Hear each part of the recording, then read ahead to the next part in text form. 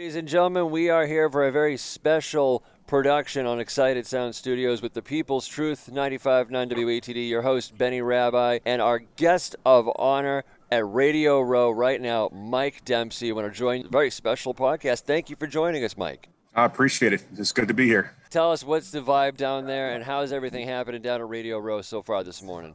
Yeah, it's all good. Different vibe this year, obviously with the pandemic and just the health checks coming in and not as crowded as it usually is here. Usually at the media center, it's a lot of buzz going on, but I'm sure it'll get a little busier later, but definitely unique. And for me, it's like coming home again because I lived down here in Tampa Bay from 1995 to 1999. So like this is coming like full circle for me being back here. And I remember 20 years ago, I was here for the Giants and the Ravens were in the Super Bowl 20 years ago. And Leroy Selman, who is at that point, I think he was the USF athletic director, a former Buccaneers legend, had got me sideline passes for the Super Bowl game and had an exciting experience and haven't been back to a game at Raymond James ever since. So it's kind of funny to come full circle and here it is 20 years later. And but during COVID, it's definitely unique. I'll remember this one for a long time. Mike, even though you're there, you're not able to see the game, though. Is that correct? I'm not staying for the game. I don't think I've been to a game, like I said, a Super Bowl game. Last one I went to was 2001. Usually given it's my daughter's birthday weekend, and I usually just come back up. I just go to all the Radio Row alumni events, golf outings that week. That's usually, I like to watch the game on my couch, honestly. It's a better view. I don't blame you at all. So when you say Radio Row, is it a lot like, I've been to Fan Fest at the MLB All-Star games. Is it similar to that? Radio Row is like basically, as I'm looking at it right now, it's tables set up, from different media outlets across the country. And, guests will come on and go table to table, basically, is how it operates every year. So, I've been, I think I've been to 6 or 7 of them in the last number of years. And usually by Friday, it's very, very, very noisy because you got Sirius XM and all the big outlets and everything coming on around you. Everything moves so quickly, but it'll be interesting to see how it looks on Friday. I'll let you know Friday how much it's changed. Of course, given this year is such a unique Super Bowl experience for everybody, even the players. I saw Tom Brady doing interviews from his hotel room, and I'm like, it must be unique for him with all the experiences he's had. Doing it from his room. And Gronk, I know Gronk usually has a big Super Bowl bash that I went to the last couple of years, and we're not doing that event either this week.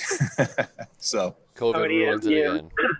You actually think it's better for the players though on the long run because they're not being out in the group like this. They're not being sidetracked with other thoughts instead of the thought only of football. Yeah, I think it's definitely for the coaching staff. I think it's best, and I think the Buccaneers, I'll say, have the advantage. I think for sure, being in their home stadium and just less distractions. I think is definitely and we know in past years, I know a couple of the players during Super Bowl week got into trouble. We know some of those incidents that have happened over the years, especially in Tampa. Tampa's been had a couple of unique. Where players got in trouble for things that they shouldn't have been doing Super Bowl week. So I think there's an advantage for the coaching staff for sure. Mike, I want to ask you about June 5th. What's going on? You have quite the deal.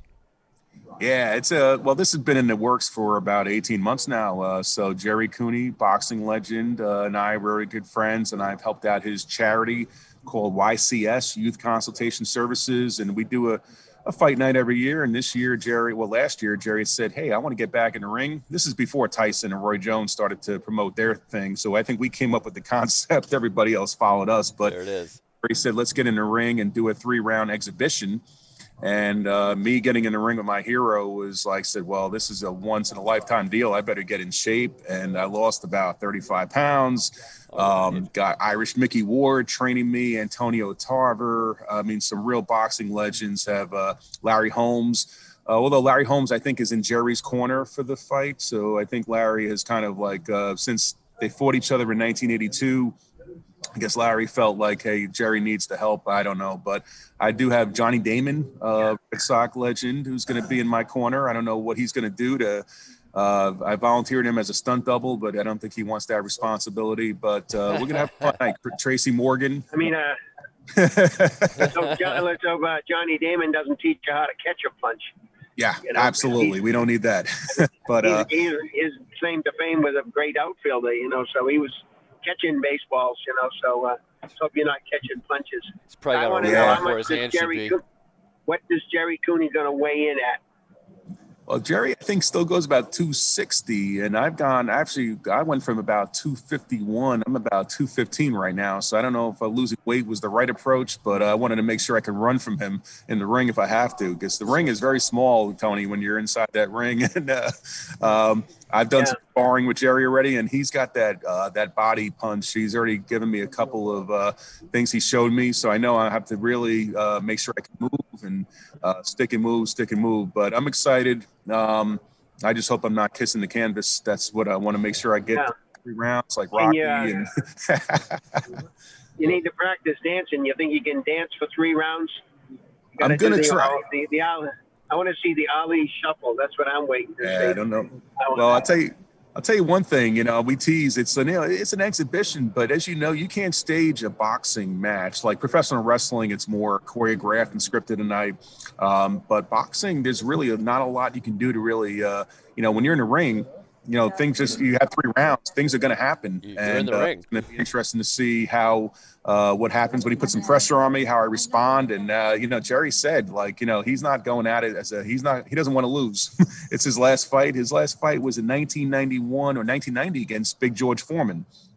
And he lost. He got knocked out in the second round. Although, when I saw Reverend George, he told me that Cooney hit him the hardest that he's ever been hit in his career. Ooh. I think it was in the first round. Gerry rocked him, and if you see the fight, I actually saw the part where Gerry really had him going. But I think Gerry wants to go out as a winner, so I think he's looking at me, at Baby Jack Dempsey, as his final opponent, and I want to make sure that I give him as much of a tough match as possible. So, Mike, I got to ask you, what is Tracy doing in the corner for you? What's his responsibility? Tracy's going to make people laugh. I think he can. Tracy Morgan's going to distract Gerry. I think I've already been communicating with him. I said I just need some, but he's actually a big Gerry fan, actually. So I think Tracy might go to the other side. We're kind of lining up who's going to be in whose corner. I got Iran Barkley, who's a good friend of mine. He's going to be there, a former middleweight champion. But yeah, it's going to be fun. Dwight Doc Gooden, good friend of mine. Dwight was trying celebrity boxing last year, but it didn't work out. But Doc's going to be there. Again, I don't know what role they're going to do. I hope they don't throw in the towel for me. I'm hoping they can actually provide me. But Mickey's really the guy that's giving me the real tutelage. I was up in Lowell, Massachusetts, up in Westford, actually, Box to Burn, and that's where Mickey really did some good training with me. And I'll tell you what, he's a tough trainer. He trained Arturo Gatti, who obviously, the Gatti Ward trilogy that defined him, and they became very good friends. And I think Mickey was Arturo's trainer in his last couple of fights. So I've been really just encouraged by learning the game. Truly, Mickey Ward teaching you the boxing techniques and how to get through it has been probably the coolest part of the whole thing. Besides fighting Gerry is Mickey Ward. Right. I know you live in North Carolina, and the fight's in Hoboken. It's at what hotel again in Hoboken? Is it the Westin? It's at the W. Yeah, it's the W Hotel. W Hotel, Hoboken, right across the river. And it's June 5th. YCS.org is where you can look up and see the website, flyer. And there's going to be 8 amateur boxing matches, I believe, before or somewhere. I don't know if my fight's in the end or in the middle. We haven't figured out the schedule yet, but we're hoping everything comes along. It's been 18 months we've been working on this whole event, and hopefully it'll be it'll come off well. We'll raise a lot of money. That's what we're doing it for, is fundraising. We're having a good time, but the more money we raise for these underprivileged kids that we're hoping to support, that's what it's all about, especially during COVID. I think it's more important now that charities like Gerry's group, they have a lot of, this is a good chance to fundraise and help some of their programs. And a lot of these kids need mentoring, and this pandemic has been brutal on a lot of kids, especially for my girls, being home. And so I think our disadvantaged youth, there's a lot of issues going on, mental health issues, that this is what YCS, what they do in Hackensack, New Jersey and Central New Jersey. And they help out these kids. And Gerry's like a big brother mentor to them. So very inspiring. I'm glad you brought that up. Real quick, I got to ask you, tell me a little bit about your podcast, Dads and Daughters Show. Yeah, that started my daughter, Kelly. She's special needs, and I wanted to give her a platform to talk about some of her projects. She has a project focused on kindness, acceptance, humility, and love. And I said, let's do something together. And I didn't want to make it into a celebrity show. I had Johnny Damon and Mickey Ward on the first show, but I wanted to inspire and have somehow they, some of these people like Johnny Damon relate to my daughter. I mean, Johnny's like, I call him Uncle Johnny. He's one of the family. And how they relate to some of the special need causes that we support. And we've actually had some really cool topics. Anti-bullying. We had Mallory's Army, a great organization in New Jersey to prevent suicide awareness. Tony, you were on our show a month and a half ago talking about addiction and recovery, personal topic to me as well. I had some painkiller issues as well. And I know you guys will be talking to Randy Grimes tomorrow as well, who's sitting across from me. It's a very personal, some of these topics have really made even my younger daughter learning about some of these topics about substance abuse or painkiller addiction, how easy it is for kids to take pills. And before you know it, you're on there's Vicodin or oxycodone, and before you know it, you're hooked. And I had a number of surgeries, and that's what ended my NFL dreams was ACL surgery. And once I started popping those pills, I got so hooked on them you wouldn't believe. And it's a bad thing, and we don't realize it. So I think that's why it's all coming full circle with the show, bringing some of these topics to light, educating people is what it's all about. So it's a beautiful thing. I have to throw in here that remember that the number one drug dealers in America wear lab coats, and they call themselves doctors. Yep. So everybody's got to be fully aware, just as you're talking about how you got addicted, and it's all because you got a prescription. And parents especially got to know that before they fill that prescription, they need to know what it is and what it's going to do to their child. And that's one of the key things that we discussed on your show. Because the recovery is a long road, and not recovery is even a worse road. A child or somebody dies from it, that's even worse. So, but you got to be very careful. Don't start it. That's the key. Just stay away from narcotics when you get a prescription. If they tell you it's a painkiller, tell them no thanks. I'd rather do ibuprofen or something like that. Yeah. Well, athletes are addictive personalities, Tony. You know that, and I think that's why athletes are very prone to a lot of those issues, because we have that type A personality. And I know when I started, once I got hooked on it, I just wanted to get back and start training again. And I know I first had my first ACL meniscus surgery. I was playing arena football for the Albany Firebirds, and that was back in 1993. And back then, you just want to get back on the field. It wasn't like doctors these days can get you back on within a year. So I try to accelerate my recovery and do some things to get me back out there. In CFL and then the NFL, obviously with the Buccaneers, where I got an injury settlement 2 years later. But I just wanted to play, and I didn't care, and I got hooked pretty quickly. The pain was tough. My knee wasn't stable, but I had to get out there in the field and try to perform, because I had to try to earn a living. I was 24 years old. I mean, this is my life back then. So it's a very personal issue to me. I know we didn't get a lot of time to tell my story on the podcast we did a month and a half ago, but certainly, Tony, what you're doing and getting the education awareness around it is going to help save lives. And that's what it's all about, is saving lives. You said that. I remember interviewing another professional football player, and he said one thing he remembered quite well was a sign on the wall in the locker room. It said, play with pain or be replaced. Yep. And that's what he did to try to get back on the field, because he knew he'd be the next guy gone if he wasn't out there and performing. So that's when the painkillers, just jump on board, and get him back on the field. But the cost is pretty outrageous. Well, as athletes, we lie too. When I remember going to One Buck Place in '95, and Jerry Angelo was the general manager then, and Rusty Tillman was the defensive coordinator. They asked me questions about how you feeling, how's your physically, and I lied. I'm like, I feel great, 100%. I wasn't. I was 80, 70%, but I just wanted to get that opportunity, and I was going to lie. And, the things we do when have these addictive personalities to get ahead is something that, that's why I think definitely as a parent, your children will lie to you. They'll say, my daughter, who's just turned 16, she stole some pills I had last year, and she thought it was cool. Her Twitter friends were, hey, to get buzz. And, she lied to me. I caught her, and we had a good conversation. But, as a parent, you got to be very diligent and make sure, because it can happen so quickly, and before you know it, your kid is hooked. Can't let it happen. Like you said, nip it in the bud and never let it start. Best advice I've ever heard on that regard. We're coming up on the end of our time. Oh, go ahead, Tony. Go ahead. I was just going to say. I was going to say, if you have opioids or any kind of narcotic in the house, you should treat it like a loaded gun. It should be under lock and key. Don't have not only your own children and say, well, I don't have any children.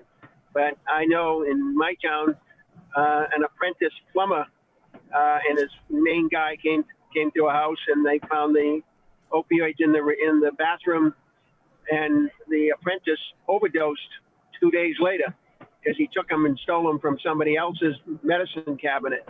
So even if you have no children, you have grandchildren, or you have anybody who comes to your house, cleaning people, cleaning women. I know a lot of cleaning ladies who take the job just so they can go in the house and clean people's bathrooms. And they're not cleaning just toilets, they're cleaning out the medicine cabinet. And sometimes they can take 5, 6 pills, and you got 50 in a bottle, you don't miss them. So that's why you got to be really careful. It's everywhere. The addiction is that bad. Yep. Mike, where can folks go to find more information on what you're doing, how they can sign up to donate toward the cause on June 5th? Please tell us all. Yeah, it's ycs.org. Very easy website to follow. You see the Fight Night poster, and obviously hope to see you there, Tony. I know we're going to get you there ringside, and definitely it's an Irish guy versus an Irish guy being trained by an Irish guy. I got Mickey Ward, Irish Mickey Ward training Irish baby Jack Dempsey to get in there against Irish Gerry Cooney. So it's going to be an Irish theme there. Looking forward to it. I know with you guys up in Boston, you have a lot of that Irish heritage up there, but we're going to make this a fun night, raise a lot of money, and just have it. So ycs.org is the website, and June 5th is Saturday night, and it's going to be a fun evening, and I have a lot of celebrities interested in coming out. I think it's going to be a bigger night now because we've had this long wait and build up.